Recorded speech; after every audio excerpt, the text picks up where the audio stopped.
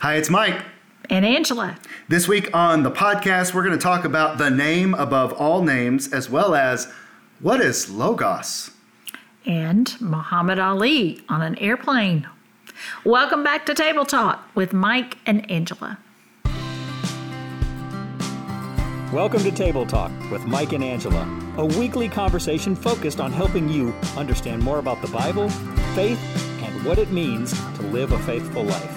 And now, here are your hosts, Pastors Mike Holly and Angela Martin. Wait, is this the 11th word? I thought we were done last week. Should Spoo change the title of this book? Spoo says this is not an 11th word, mind you, but a word that stands over and above the others. This word, he says, illuminates the other 749,999 words found in Scripture. It's a name, Jesus. Well, that makes sense. Think about the Hebrew Scriptures and how many words of communication and law that were given to God's people over and over and over again, and they still struggled to understand, or even sometimes struggled to even hear. Over and over again, we have this communication that is opened up and lives are changed, and then how easily God is forgotten by the people, and they turn off their ears, and God has to raise up new people, whether it be judges or kings or prophets. Over and over again, there is a communication problem between God and his people. So God decided to speak in one loud and clear way in and through his son Jesus. Spoo includes a writing by Frederick Buechner, who, if you've ever read or studied anything of his, he does have this unusual way of saying beautiful things, but it's a different way of saying them. And in this writing, Buechner pictures God as the bard of creation and Jesus as his perfect poem. And it goes like this. God is poet, searching for the right word. Tries Noah, but Noah is a drinking man. And tries Abraham, but Abraham is a little too Mesopotamian and all those wives and whiskers. Tries Moses, but Moses himself is trying too hard. And David, too handsome for his own good. Elisha, who seeks the bears on the children, tries John the Baptist with his locust and honey, who might also have worked except for something small but crucial, like a sense of the ridiculous or a balanced diet. Word after word, God tries, and then finally tries once more to say it right, to get it all into one final word, what he is and what human is, and why the suffering of love is precious, and how the peace of God is a tiger in the blood. God refuses to remain silent, and when he speaks, he expresses himself with perfection and precision. And I think this is what the Gospel of John is really trying to get at in the very first chapter of the Gospel. He starts off by talking about Jesus as the Word of God. In Greek, that is logos, the word logos. So, just like we're hearing from Spoo and others in this book, Jesus is the complete transmission of God's own self to the entire world. Jesus is more than a symbol of God's love or even just a summary of God's love. Jesus is the total and complete package, the complete transmission, the fullness of what God is trying to get through to us. Yeah. And yet people were confused by and with Jesus. Spoo says that this word of confusion is And the possible exception to this is the South. In Texas, particularly, is trumped by the earthier expression, do what? So, and we can see that, right? As Jesus spoke, as Jesus turned things upside down, we can imagine people saying, and do what? Jesus was and is the Word of God. And even as he taught and explained the kingdom of God to people, many of them just couldn't grasp it, right? And so Jesus not only spoke as God, but he backed it up with the way he lived and acted. He spoke and demonstrated God's message to us. And I think that's really important for us to understand because, normally when we think of the idea that Jesus is the Word of God, the assumption is to listen to everything he says, right? Because he's obviously going to tell us what God said. I think about this in relation to Moses, about how, Moses would go up to Mount Sinai and he would talk to God, and then Moses would come back down the mountain and he would say, here's what God said, Right. And in a sense, that's part of who Jesus is. Not really the messenger of it, but he's really the vocal expression of God. But at the same time, Jesus gives us more than just the words of God. He is the Word of God. We typically think of words as words on a page, black and white, or we think about the sounds that, articulate what the words are that are spoken from a mouth and sent to the ear. But think about how differently and completely we communicate. Not only do we communicate in the written word or in the spoken word, we often have facial expressions or body language that continue to communicate what we mean with our words. I remember a TV show from about a decade ago where the characters in a friend group were always confused by another character who would pop into the storyline every now and then. And he seemed to be able to smile with his mouth and glare at them with his eyes at the same time. He conveyed radically different messages about his feelings toward them at the same time, simultaneously with his face. It just didn't really jive. But that goes to show that with our eyes we communicate, with our mouth we communicate, with the way we position our hands and our arms or our feet. All of this communicates with more than words. It even goes to love. Think about how we communicate love with more than words. We can say that we love someone, but then we back it up with physical touch, like a hug. We say it with our words, but we also say it with the gleam in our eyes when we look at them. We say it with our words, but we also show it when we do acts of sacrifice or kindness for their sake. So Jesus is more than just the words spoken by God. He is the Word. His words, his actions, his expressions, his literal presence is the total expression of God to us. Well, to the Hebrews, when they heard that phrase word, the Word of God or Logos, they would have immediately thought about creation, about that story from Genesis, right? The Word points to creation itself, where God spoke the world and all of the universe into creation.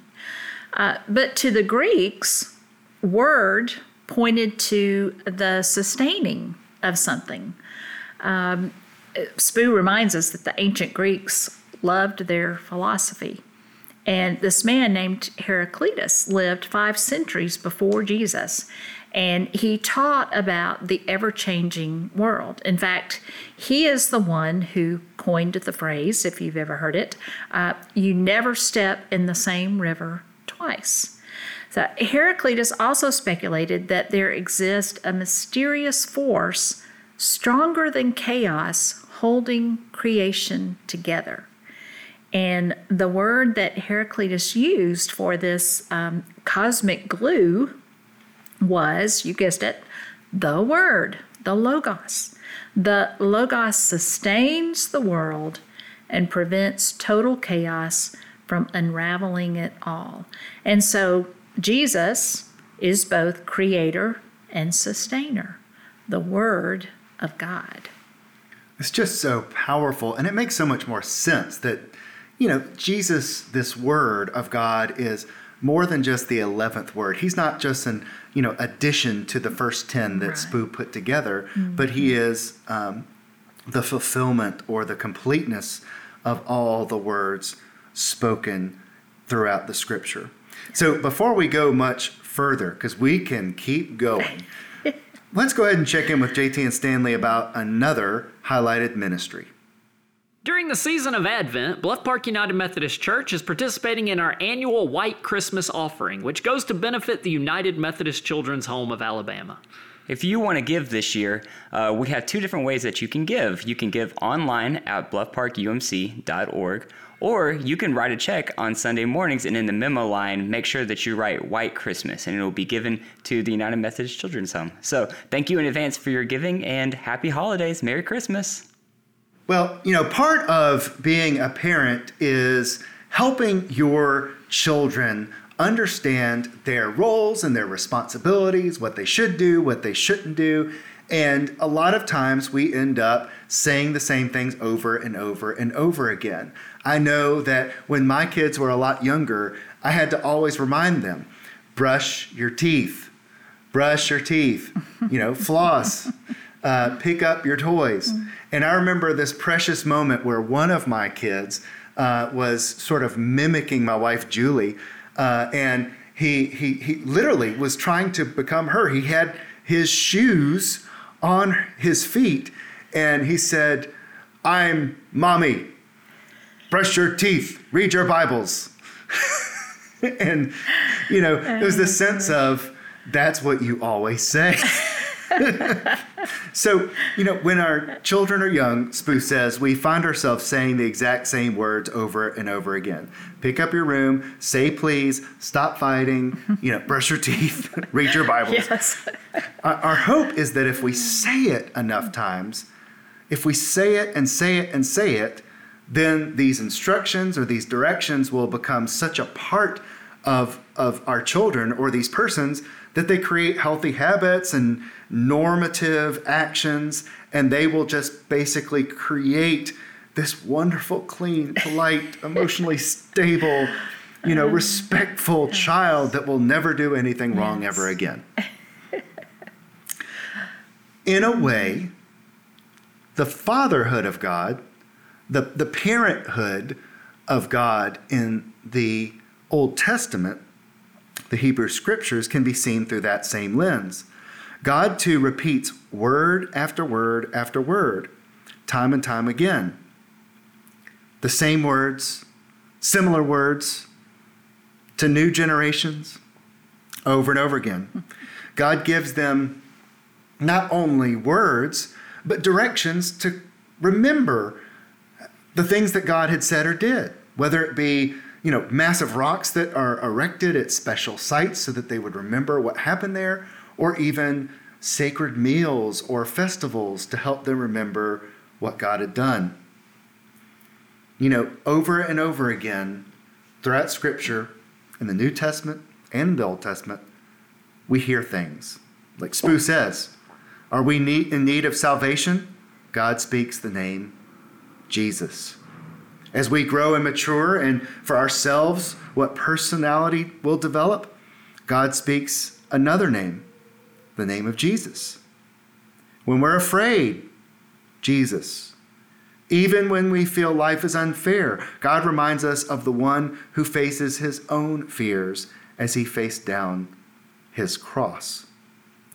Over and over again, whenever we have a need for explanation or direction or answers, God speaks the word Jesus.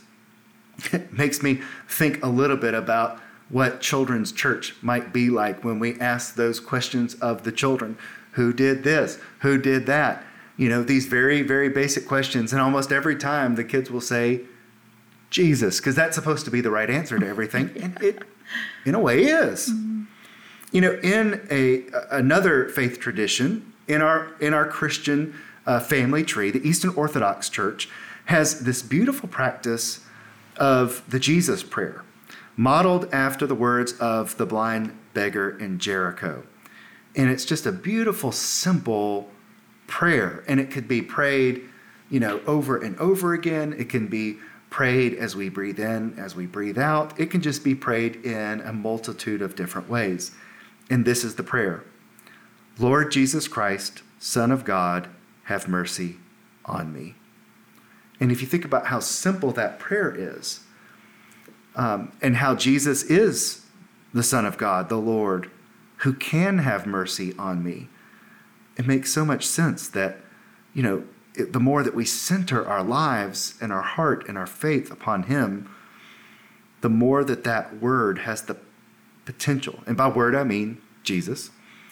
The Word of God, the Son of God, Jesus himself has the potential to really transform us from the inside out. If God is indeed speaking the name of his Son over and over again, what does it say that we would echo the name of Jesus back to him? If nothing else, we agree with God that the source of our salvation, the formation of our character, the facing of our fear, and a selfless life lived in a self-centered world finds its ultimate expression in the name of Jesus.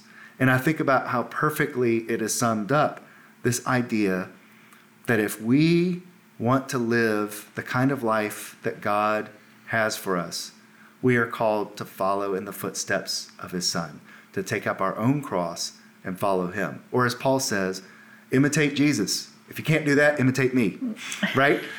Yeah. What we walk in the direction of that one word, that one name, Jesus. Yeah. And if we really believe that, if we believe that Jesus is God's fullest and final word to us, then that should evoke a response in us. And that begs the question, what is our best response? And I'm sure there are many good responses to that, but Spoo suggests 4 for us. The first response that he suggests is passion. And we know if we've lost our passion for something, it's hard to continue on doing something that we've lost our passion for. It's also hard to manufacture passion without motivation to do so. He tells the story of Lisa Gherardini, who was born like in 1492 or something like that, 1437, I don't know, way back there, right? And she, in the time that she was born, it was kind of the thing for women to be married very young. And so at 15, she marries this much older gentleman who is a silk. He trades in silks and things. And she didn't bring a lot of resources to the marriage, like money or anything like that, but she was very beautiful. And at the birth of their second child, her husband commissions a painting by a guy named Leonardo to paint her. And of course, we have come to know that painting as the Mona Lisa. And in 2005, there was this project that was built around getting to know who Mona Lisa was. And so as they discovered all these facts and things about this Lisa Gherardini, it kind of reignited passion about the painting, right? And Spoo says that we can grow our passion for Jesus in much the same way. That when we set out to learn all that we can about Jesus, when we set out to know who Jesus really is, then as we discover or rediscover who Jesus is and begin to notice his presence in our lives, then our passions will begin to grow as well. The second response he mentions is humility, and it works well with passion in that it keeps our passion in proper perspective. Too much passion can result in pride, and then can be used to judge others or wound others. And so humility helps us keep that in check. The only time that Jesus describes his own personality to his followers, he makes it clear that humility is the center of his identity. In Matthew, he says, I am lowly and humble in heart. And then, too, if you think about the incarnation of Jesus, it itself is an act of humility. Though Jesus was God, Jesus puts on human flesh so that, like you said, God can clearly communicate his love for us. And so if the one we call Lord is willing to embrace such humility, should we not, as his followers, do the same? And just imagine what a difference it would make if the whole world, or if just the followers of Jesus embraced humility.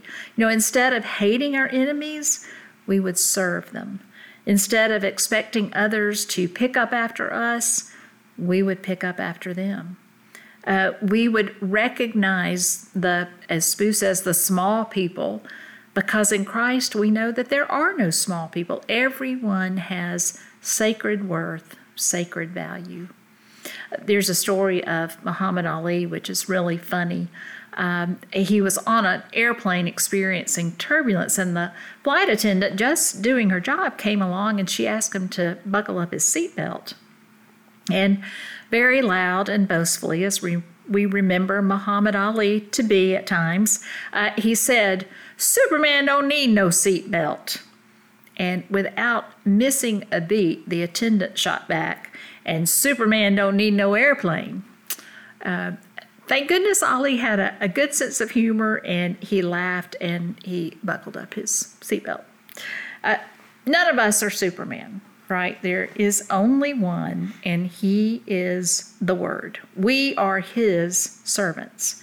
And God forbid that we would ever see ourselves as superior to the one we have promised to serve. And yet sometimes we act that way, don't we? Oh, yeah. Because, instead of humility, we think we know better than Jesus. Of course. And we do the opposite things. Maybe that's kind of related to the third response that Spoo mentions, and that's urgency. In a way, our not paying attention to the commands of Jesus is a way of kind of putting off, procrastinating what we think is probably less important to us right now, but it really isn't.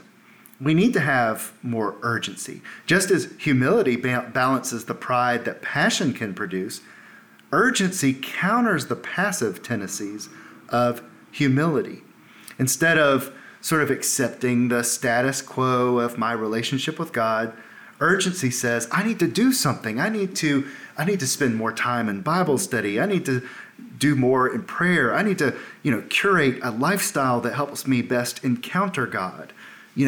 Urgency says, I know that it's Sunday morning and it's cold outside and I just want to stay, in my pajamas all day and watch worship online. But no, I need to get to church. I need to be in my Sunday school class or small group. I need to be around other Christians and be very present in the sanctuary or chapel or place that I worship. All of this is a good thing. Urgency tells us that we've got to take every opportunity that comes our way. We've got to respond because God is giving us stepping stones along the way to grow closer to Him. He's giving us opportunities to transform our life. And, urgency might mean inspiration to eliminate habits that stop us along our way or hinder our personal holiness. There are ways in which, we're experiencing or have experienced roadblocks to growing in our faith, whether that's, the work of evil against us or whether that's just kind of the way that we, gravitate towards comfort and easy living. I don't know. But at the same time, urgency tells us that when we hit those roadblocks, or temptations to take it easy. Urgency says, hey, we need to persevere. We need to keep going. We need to take this seriously. We've got to practice being aware of God's presence always. And so we need to have urgency to anticipate or look for God's presence. And this is something that Brother Lawrence talked about, this saint that came many, many, many years before us, who believed that God was always present in everything and everywhere. It is we who are typically absent-minded, absent spiritually. As we sort of correct this and we take the presence of God seriously, we start to center ourselves in God's presence within us. We begin to notice God's presence around us. We start to really understand how everything is connected together. And through all that and sensing all that, it can give us the sort of holy urgency and motivation we need to enjoy the task before us, because it's no longer a thing we have to do, but it is a holy opportunity. Sometimes coming up to the church and packing a lot of bags of groceries can seem like a redundant task. But if we can practice the presence of God in every can of beans, every jar of tomato sauce that we put into a bag, think about that. That is God present and active, using the locomotion of our bodies to provide food and hope to other people. We can miss that very moment if we're not careful. And then the fourth response that Spoo talks about is wholehearted surrender. Wow, this one is tough. There are times that we forget to reference God. There are times that we forget that God is with us. There are times that we seriously don't consider what God would have us do or wants us to do. In a way, this is sort of the either choice or subconscious choice that I want to be in charge. The Word, Jesus, reminds me that he is infinitely bigger than I am or you are. His life, his sacrificial death, all of that, his resurrection reminds me that he is the great one. He is infinite. We're not the center of the world. God is. I am not able to help myself, but God is a helper and a friend. He's a provider. Jesus creates us and sustains us.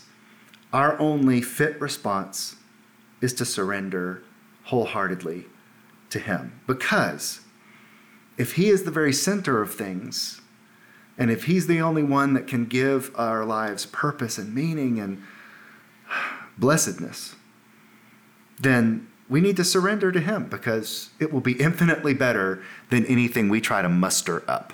Mm-hmm. Well, let's consider for a final time. I can't believe we're almost to the end here. Let's consider for a final time the words that have served to illuminate Scripture for us over these past few weeks. We had light and dust, breath, garden, river, eat, alone, naked, afraid, and today, sweat. Behind each word remains the intimate presence of Jesus. And beyond each term, Jesus reveals himself as that world's ultimate meaning. The name of Jesus reigns eternal for us, and his name is language's highest use and grandest purpose. All other words bow before the singular and infinite word that God longs to receive from every one of us, and that is the name of Jesus. And so, here at the end, I think our prayer must be, speak, Lord, for your servants are listening. Such a great way to end our conversation that we've been having with Spoo's book over the past few months. It's all been about the 10 words. It's all been about what God did and what God said and how it ties together throughout Scripture. And we were reminded from day one that God has spoken and is still speaking.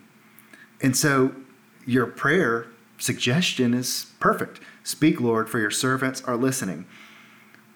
This book has been helpful to me, and I'm hoping helpful to all the people that have listened, to remind us that Jesus is the Word, God is the author of creation and life, and that every moment God is speaking into our lives. And we just need to commit to, if nothing else, at the very beginning, being a listening people.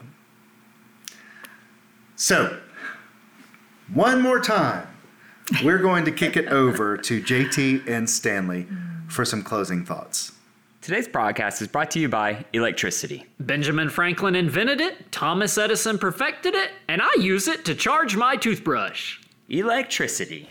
Well, Angela, this has been a long journey through the entire Bible, but summed up in the 10 words that Spoo sort of laid out for us, including, of course, that big final word, and that is this: Jesus is the Word of God. Yes, he is the ultimate and complete expression of God and his love for us. I love the way that Brian Zahnd says it in his book, Sinners in the Hands of a Loving God. He says that Jesus is what God said. That's the truth. Period. Yes. Well, friends, we hope that you have enjoyed this series of Table Talk with Mike and Angela, and we'll be working on some more content in the future, and hopefully you'll stick around and join us as we go into brand new conversations together.